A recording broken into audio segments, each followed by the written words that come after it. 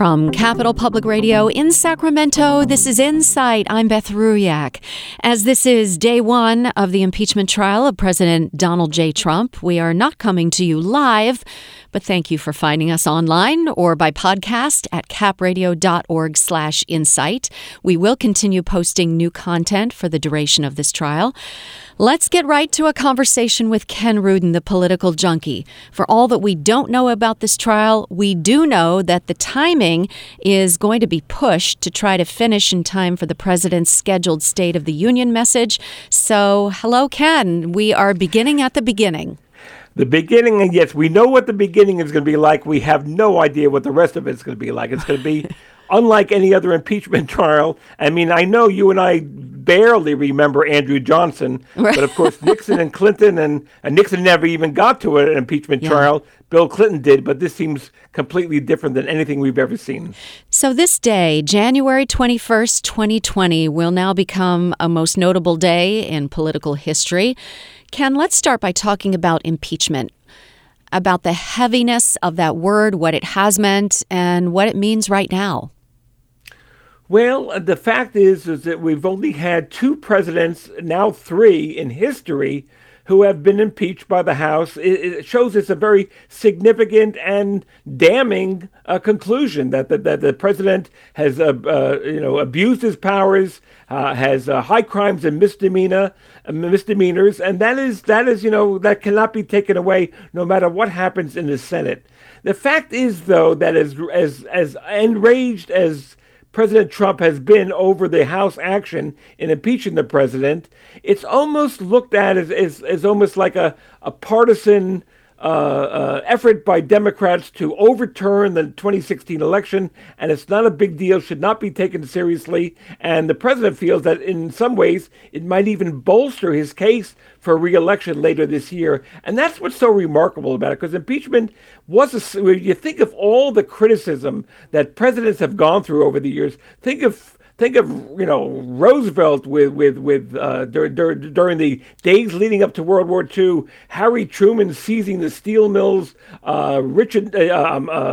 Gerald Ford and George Bush with Iran-Contra. There's always been arguments that the president has gone too far, but impeachment was always one of those solemn moments that were rarely taken by Congress, whether it's a Democratic president, Republican president, Democratic Congress, Republican Congress. This has been done because of basically what the president has been accused of doing, and that is holding up aid to a foreign country in order to get them to investigate one of President Trump's potential rivals in the 2020 election, using that to bolster his reelection. And that, to many Democrats' eyes and ears, was a step too far and an abuse of power. So that these are significant, serious charges being leveled against the president. Republicans don't see it as serious. They see it basically as a show, as a hoax, and something that should be dismissed quickly. If we didn't go any farther than today, based on what has happened and what we know through the House impeachment process, do you think history would look at this impeachment because of the actions, the articles of impeachment, or do you think history might also weight just as heavily the politics of the time, which is the argument that the Republicans are making? Well, that's a great question. Obviously, we can't answer that for a long time to come, and that's what's amazing about looking at the present versus the future. I mean, when Harry Truman was towards the last couple of years of Harry Truman's presidency, his numbers were in the toilet, one of the lowest presidential approval ratings of ever in history.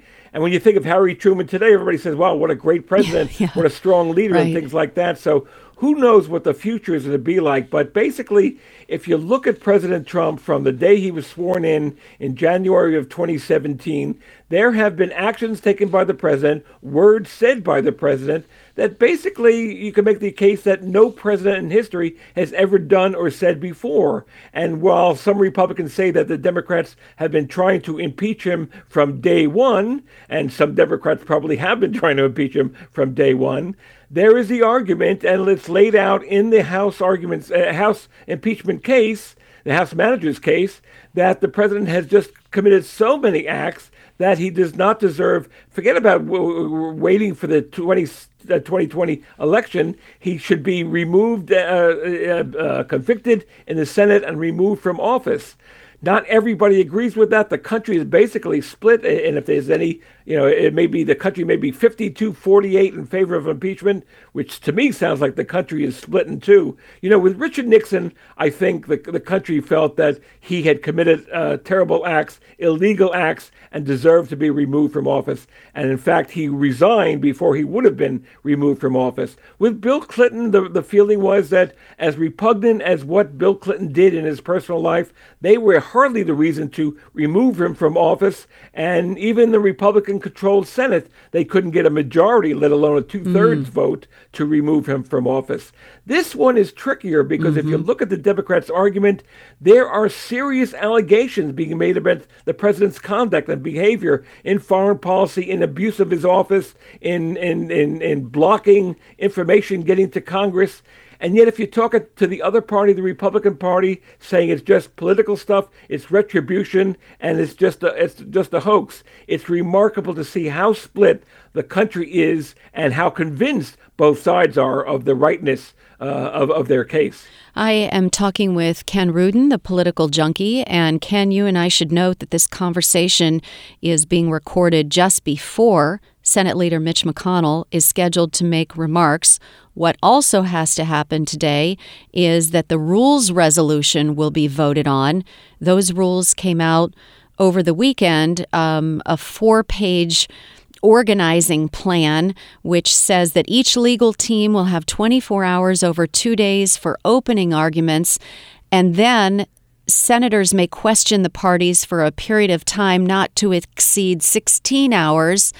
What do you make of this? I said it was already a fast-track plan compared to 1999. Well, that's absolutely true. Now, for all the precedent that Mitch McConnell says he's adhering to, going back to the Clinton impeachment Senate trial in 1999, the fact is that he wants it, and the White House wants this done as quickly as possible. And of course, that means no witnesses, no extra evidence. What Mitch McConnell is trying to do, and which Chuck Schumer, the Democratic leader in the Senate, is objecting to, is the fact that he wants to rush it through, get as little damning evidence and damning testimony out there, and have this all wrapped up within a couple of weeks. And certainly, as you say, before the president's State of the Union message. But for the Democrats, they just think this is just remarkable. How could you not want the admission of witnesses and further evidence if it can prove their case? The Republicans, in some ways, are not interested in the Democrats proving their case. They want to say that with the evidence we have so far, what the House has brought to the Senate, it does not warrant removal from office. Mitch McConnell knows that. Mitch McConnell, in some ways, is the most powerful person in the country because he could allow these witnesses to be heard. He could allow more evidence to be brought into the conversation, and he's not doing that. And it just shows that for all the talk about how important electing a next president is in November, control of the Senate is equally important, if not more so. What about these dates that are out there? February 3rd, the start of the primary season with the Iowa caucus. February 4th, the scheduled State of the Union. Should those dates be carrying, those events be carrying weight enough to prompt hurrying up the trial? Well, something, look, we were in the middle of the Second World War in 1944 when we still had a presidential election. So some things keeps going on. I mean, of course, Ronald Reagan postponed the State of the Union in, I think it was 1986 because of the Challenger tragedy. Right. So that's not set in stone. But really, the thing is, he would like it. He would not like Mitch McConnell, and certainly the president as well, would not like an ongoing trial. Forget about what the Democrats are going through with their Iowa caucus on February 3rd and then the New Hampshire primary 8 days later. But they would love to have an acquitted President Trump talk to Congress in his State of the Union address rather than have a president who is still being denounced or defended on the Senate floor. I am talking to Ken Rudin, the political junkie. Let's get into the Trump legal team a little bit. Some recognizable names from other high-profile events, including that 1999 impeachment trial of Bill Clinton. We have Ken Starr in the mix on the side of President Trump. I mean, it's just remarkable to hear, go away from Ken Starr for 1 second, to hear Lindsey Graham talk about how despicable President Clinton's conduct was during the 1999 Senate trial. And it was despicable, but calling for the impeachment while defending the president, which in my view, whose actions are far more odious than what Clinton was accused of. But you have Ken Starr, who once upon a time was looking at the president for some shady land deals or allegedly shady land deals in Arkansas that suddenly became basically a question of his moral standing. And so it became about Paula Jones and Monica Lewinsky and other women who the president is accused of having affairs with. Again, repulsive behavior, yes, but did the American people feel that it was impeachable? Absolutely not. And neither did the Republican Senate. There was 2 votes on 2 articles of impeachment on Bill Clinton. 1 vote was 55-45 against a conviction, with 10 Republicans voting no. And there was another one that was 50-50, which had 5 Republicans voting no.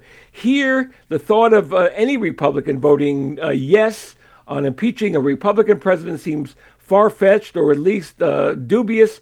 We all know, everybody knows that no matter, even if there is evidence that is going to be brought up, even if there is going to be witnesses being brought to the trial, nobody thinks you're going to get 20 Republicans to vote for conviction in the Senate. If you get 1 or 2 or 3, that would be a lot. Obviously, Mitch McConnell and the Republicans want it to be 0. But it is remarkable that the arguments that Ken Starr was making back in 1999 is turned on its head in 2020. Mm-hmm. And the other high-profile person on the Trump defense team, Alan Dershowitz, was once, the liberals' favorite liberal. He was fighting against the death penalty, and he was a member of the ACLU. And now he's making the argument that, this is not impeachable. No crime was committed by President Trump. He may have his own views about foreign policy, but he didn't break the law. And this is completely opposite what Alan Dershowitz was arguing about during the Clinton testimony and the Clinton impeachment. Today is day 1 of the impeachment trial of President Trump, and you can follow NPR's special coverage of the trial, Gavel to Gavel, on Cap Radio.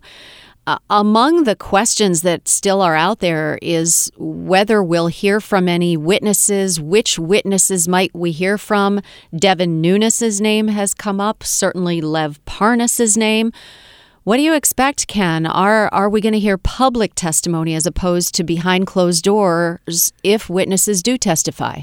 Well, that's a great question. And of course, it won't be answered until next week, most likely. But here's the thing. The Democrats would love to have witnesses. They talked about John Bolton, President Trump's former national security advisor, who may know a lot about his dealings with Ukraine that has not reached the public yet. Bolton says if he's subpoenaed, he'd love to testify.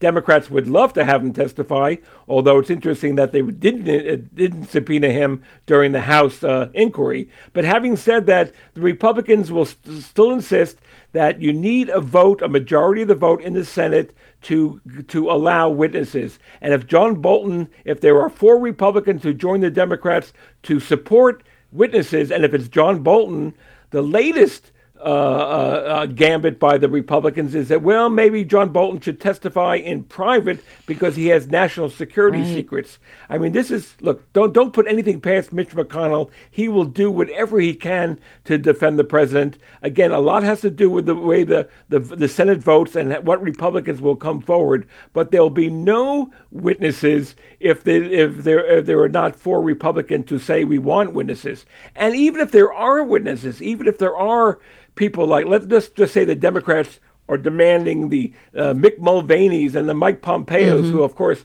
the president will keep from testifying. But the Republicans say, okay, if the Democrats get their witness list, why not bring Joe Biden? Why not bring Hunter Biden? Why not bring, Devin Nunes, who can argue on the president's behalf. A lot of this is extraneous. A lot of this is just basically showing what the Republicans feel about this trial, and that is it's a circus, it's not as serious, and therefore we shouldn't dignify it by being serious. Well, with each day, even with each session, morning and afternoon, we're going to find out more about this, and the goal is to have it carried out 6 days a week. So maybe at this point there's more unknown than known, Ken, but our conversations will continue. If you have a final thought, I know you're not in the prediction business, but a final expectation of what this might bring, this is the moment to share it with us.